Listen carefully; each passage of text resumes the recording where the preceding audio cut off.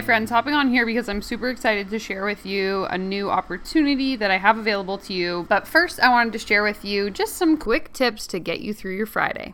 Alright guys, I was feeling inspired, so I wanted to hop into your ears for a quick little 5-minute boost just to let you know what I'm thinking.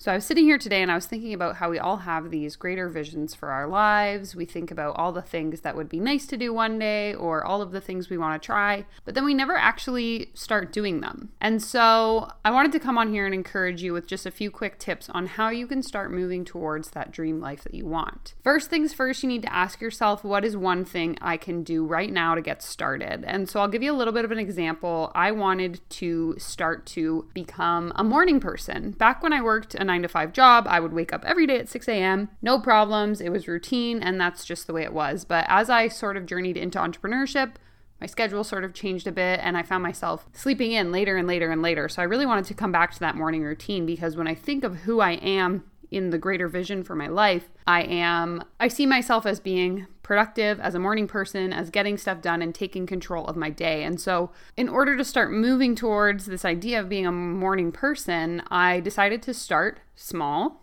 And I set my alarm for 30 minutes earlier. That way I was able to wake up and read before I got my day started. Once I sort of settled into that routine, I decided to then add another 10 minutes. So I was waking up 40 minutes earlier, and that afforded me the time I needed to be able to do some journal prompts before my day got started. And then from there, naturally, I added another 20 minutes, and that afforded me the time to really get ready, do my makeup, and sort of take my time first thing in the morning to get ready for my day. So in accumulating all these small steps, I'm now waking up an hour earlier, and I barely even noticed the transition. So I want you to sort of think about this in the context of your life. What is one big thing, or the thing in general, it doesn't need to be big, that needs to get done but you keep putting off? Like something that you keep telling yourself you want to do but then it never really happens. I want you to think about why you're always standing in your own way, thinking, oh, I'll just do that thing later. Because no, your life is going to keep passing you by if you continue to let it pass you by. So let's be real for a minute. I know I can't be the only one here listening to this that does this, but how many of you have ever put something on your Google Calendar or in your iCal or on your to-do list, and then only to keep moving it to the next day and the next day and the next day, thinking like, oh, I'll just do it tomorrow, next week, next month, and then a month has gone by and nothing has happened? Why do you keep waiting?